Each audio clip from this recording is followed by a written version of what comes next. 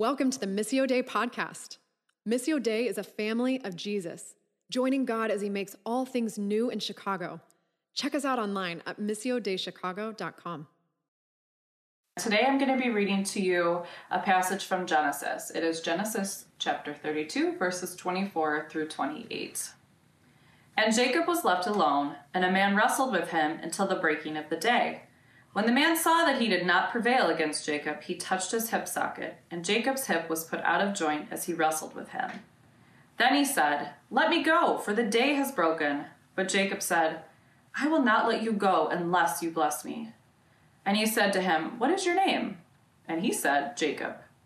Then he said, "Your name shall no longer be called Jacob, but Israel, for you have striven with God and with men and have prevailed." This is the word of the Lord.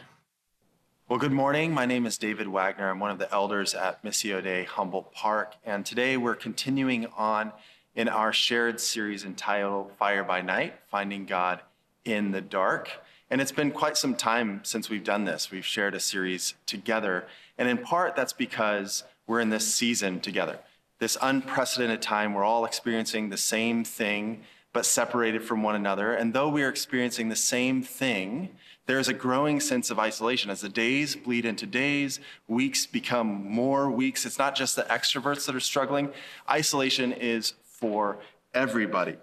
Now, what we are doing in this season is we are living in the moment, right? We can't look or live in the past. We are uncertain about the future. And so we're forced to contend with the now, the fragility of our lives, of our time, and also of our perception of certainty. You know, fragile spaces can often become desperate situations. And in desperation, we tend to get grabby. We grab for certain things that we know will satisfy us. I've seen this in two major ways in this season. The first is the things that we consume, right? Food, drink, our media. We're consuming more than we've ever consumed before, and does it really satisfy? And the other thing that we try to do is produce. We try to do more. I mean, if I see another Instagram telling me to maximize this season of COVID-19, I'm going to go crazy because I've got CPS kids and I'm just trying to survive in this season. And when it's all said and done, I think we'll find that this wasn't a season of consuming or producing. It's not a season of doing, but a season of becoming. It's a formative time for us, not only individually, but also as a people. And so as we are being formed in this season, as we are becoming what God has intended for us to become in this season, even though it's hard and dark, we want to step into that faithfully. C.S. Lewis, he wrote, "Until We Have Faces," he said that often it's the dark places that are the most holy. And later he said that seeds grow in the dark. And I would categorize this season a bit like a dark season, a bit like a hard season. Well, the good news for us is that we have the Bible and the Word of God to encourage us. And we find that the Bible is filled with stories of people who've lived in really dark times, in difficult situations, often seasons of isolation from other people, and they have found God in that place. Often that's where God will meet us. So over the course of the next few weeks, what we're going to do is we're going to spend time telling story, looking at specific characters in the Bible who went through seasons very similar, or maybe a little extreme, but similar to the dark time that we might find ourselves in. What we discover in these stories is that these people journey out of that season with a greater understanding of the path that God had them on. They journey out of that season with a greater dependency and trust in God and greater intimacy with God. So let us use this season to be marked as a distinct and dependent people. Now, the series title, Fire by Night, it comes from that infamous story of how the Hebrews were liberated from Egypt. They were freed and sent on this long journey to the promised land. What's striking about that journey is that they crossed over the Red Sea in fear, afraid that they would be forced back into labor, forced back into slavery in Egypt. And so they cross over the Red Sea and the miraculous provision of God, and they enter into the wilderness. And in the wilderness, they are daily dependent upon manna from God to feed them, to sustain them. They're daily dependent on the presence of God, the leadership of God. And that was seen in a cloud by day and fire by night. So the wilderness is not always fun, but most certainly it is formative. The wilderness is often described as silent, as lonely, and even painful. One author wrote that in the silence, God gives us himself, bigger than our pain, beyond our expectations, closer than our breath, God with us. So just as the people of God wandered through the wilderness dependent on God, we are looking for the same fire to guide us in this season. Today's story is the story of Jacob. Now, Jacob is a notorious character. He is referenced over 350 times in the Bible. Half of those references are in the book of Genesis. God says of himself that I am the God of Abraham, Isaac, and Jacob. Jacob is seen as a patriarch, an ancestor, a nation that is Israel. But today what I want to look at is Jacob the person. And Jacob, the person, was an aggressive and colorful character. Jacob, the person, was always put in situations of conflict, and he fostered that conflict. You know, it could be said that Jacob was born into conflict. He was a twin, and even in the womb, him and Esau conflicted with one another. Esau, the older that was born, was just born with Jacob grabbing at the heel. And so his name that was given to him by his parents, which I think reflects more of his family's character than specifically Jacob, is heel catcher or trickster. It means to supplant or to deceive or to attack from the rear. You know, and for us, when we think about names, we, with our children, we grab a book, and there's a book of 10,000 adorable baby names, and we pick one that just sounds the best with our last name, But in the ancient world, this was not the case. In the ancient world, your name meant your identity, something you had to live up to or to live down for the course of your life. Loosely translated, Jacob means grabby, and you see this in his life. He was constantly grasping for more.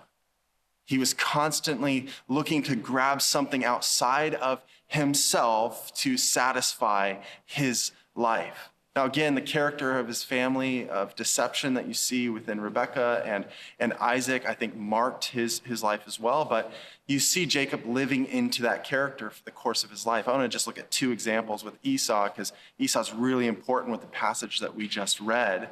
But the first is when Jacob steals the birthright, and then Jacob steals the blessing of Esau.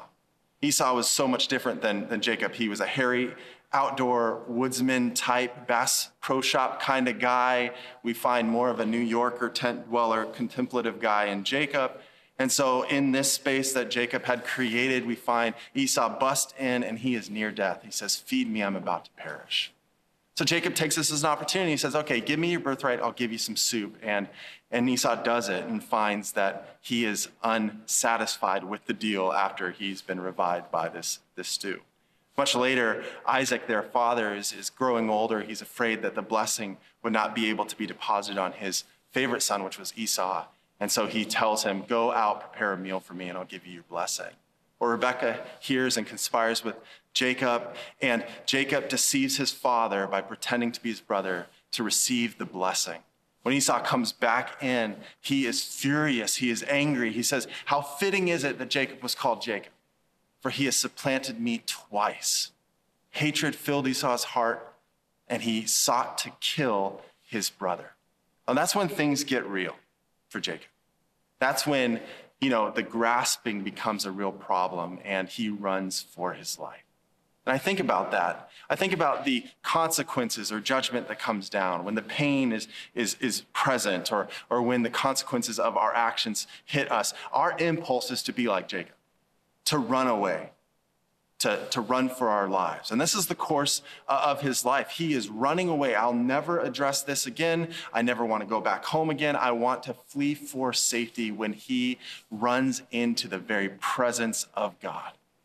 God says to him in the midst of this frantic posture, "I'm going to remind you of the promise. I'm going to remind you of the covenant. I am the God of Abraham, Isaac, and now the God of you." He says something very specific to Jacob. Not only, Jacob, are you going to be a blessing to the whole world, I'm going to bring you back home, but I will go with you and I will keep you wherever you go. I think about those promises in our life, the things that are spoken at first when we come to God or when we come to Jesus, that are formed in us much later. That is the moment here for Jacob. So Jacob lives on, Jacob prospers, and then God calls him back home. God says, Jacob, it's time. It's time to journey through the wilderness and to address the pain of the past. Well, you can imagine that Jacob was freaked out. He was concerned with Esau hearing. And so he tells Esau, I'm coming and I'm submitting to you and everything is all good. But then he hears that Esau is coming for him with 400 men and he is afraid. He's afraid as he's on this journey. Well, Jacob's journey is a lot like the wilderness experience that we find ourselves in. If you follow God, if you are a follower of Jesus, you'll go through these types of series and these types of seasons where we must confront the past, our fear, the pain, the things that are hard that we tend to avoid. Now, I'll be straight up with you. The wilderness is not fun, but it is formative. Rich Villodas, a pastor in Queens, he said this, until the church consistently leads people to the wilderness, that is prayer, solitude, silence, reflection, to confront our own demons, the pain of the past or the failures of the past, we'll project those things into the world.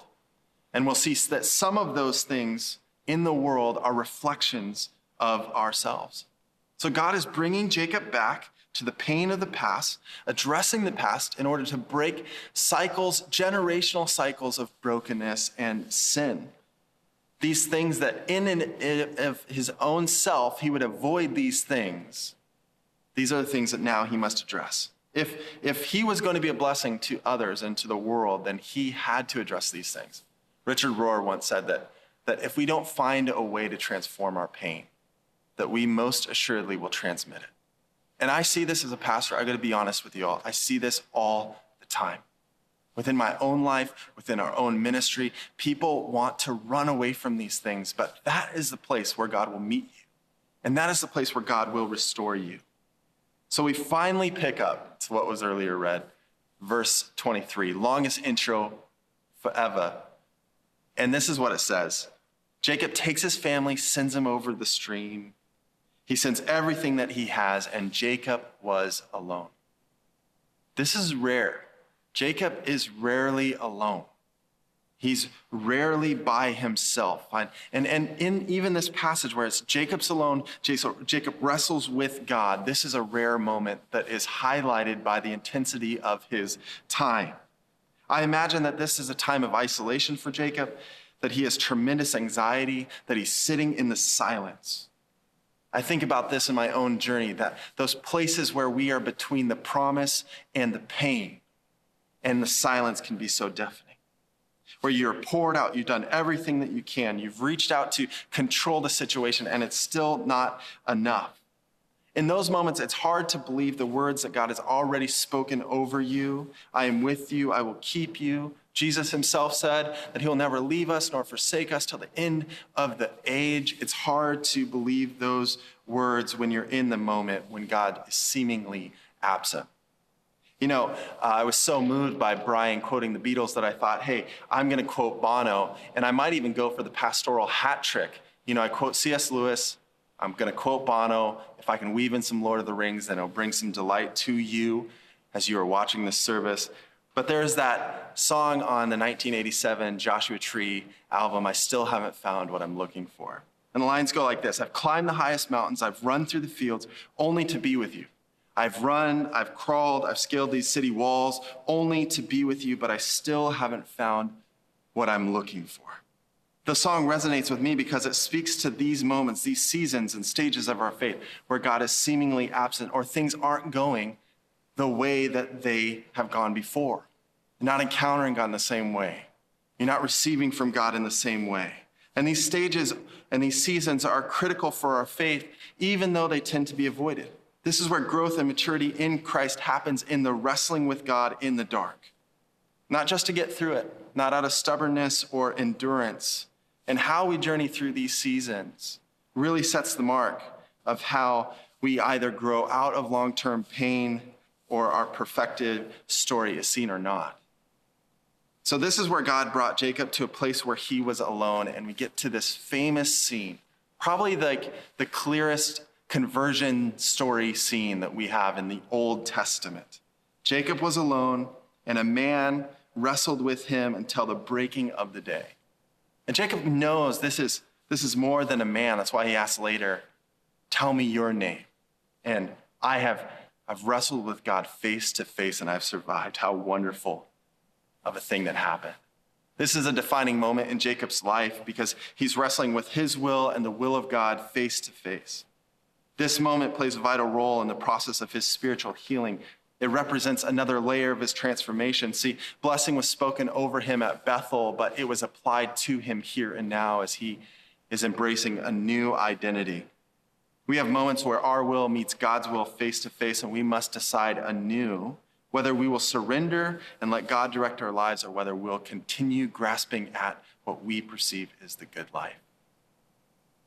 The time of healing that occurs in the dark and the wrestling is when the walls and barriers of our will and God's will come down, and when we encounter a new awareness of God in our lives. The psalmist, they often wrote about this, the integrity of their heart before God. Psalm 139 says, "Search me, O God, know my heart. Try me, know my thoughts. See if there is any wicked way within me. Lead me into the way of everlasting. Not my will, but your will, because you are good and your presence is good news." Wrestling with God in the dark confronts the motivations of our heart, which in turn manifest in either pain or praise. He will bring light to the hidden places, to the dark places. He will expose our need, and we find that our value systems are conformed. This isn't in the notes. This is just freebie, and I'm pushing at that 20 minutes, I know. But someone would ask me, what does it take to live life in the city as a pastor, as a friend, as a father? And I was thinking about what Jesus does is he makes us have soft hearts. But in the city, you get a tough skin, Or it's almost different. In the city, if you are not dependent on the Lord, clinging on to God, you'll find that the opposite will be true. You get a hardened heart and you get a soft skin. Things hurt you in ways that they shouldn't normally, that rolled off of your back. This is what clinging to Jesus produces in us, though, is a soft heart and a tough skin.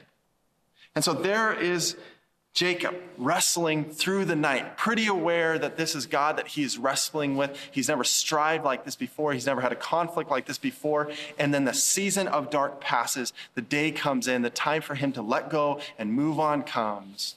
But he doesn't let go. He doesn't stop grasping at what he's finally laid hold of. And so God dislocates his hip, causes some pain. He wants to test the heart of Jacob, and Jacob still won't let go. He says, the day's come. Let go. We are done wrestling now. And Jacob says, I will not let go until you bless me. I know that this wrestling, I know that this season, I know that this journey is for something. I'm not too quickly moving on.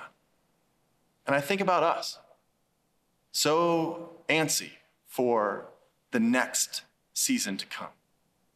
So antsy for the light to break in and for us to move on from this season, but let us not move on too quickly when we are grasping with the very presence of God. I will not let go unless you bless me. Here's the conversion moment, and I'll move quickly here. But God says to Jacob, what is your name? Jacob, tell me who you are. This reminds me a lot of the Sermon on the Mount, like the inbreaking of the kingdom of God. The gateway for which Jesus says is for those who are spiritually bankrupt. And Jacob owns it. He owns his identity. He owns his character. He's not reaching for something else. He's clinging on to God. My name is Jacob. And God says, no longer. No longer shall you be called the deceiver.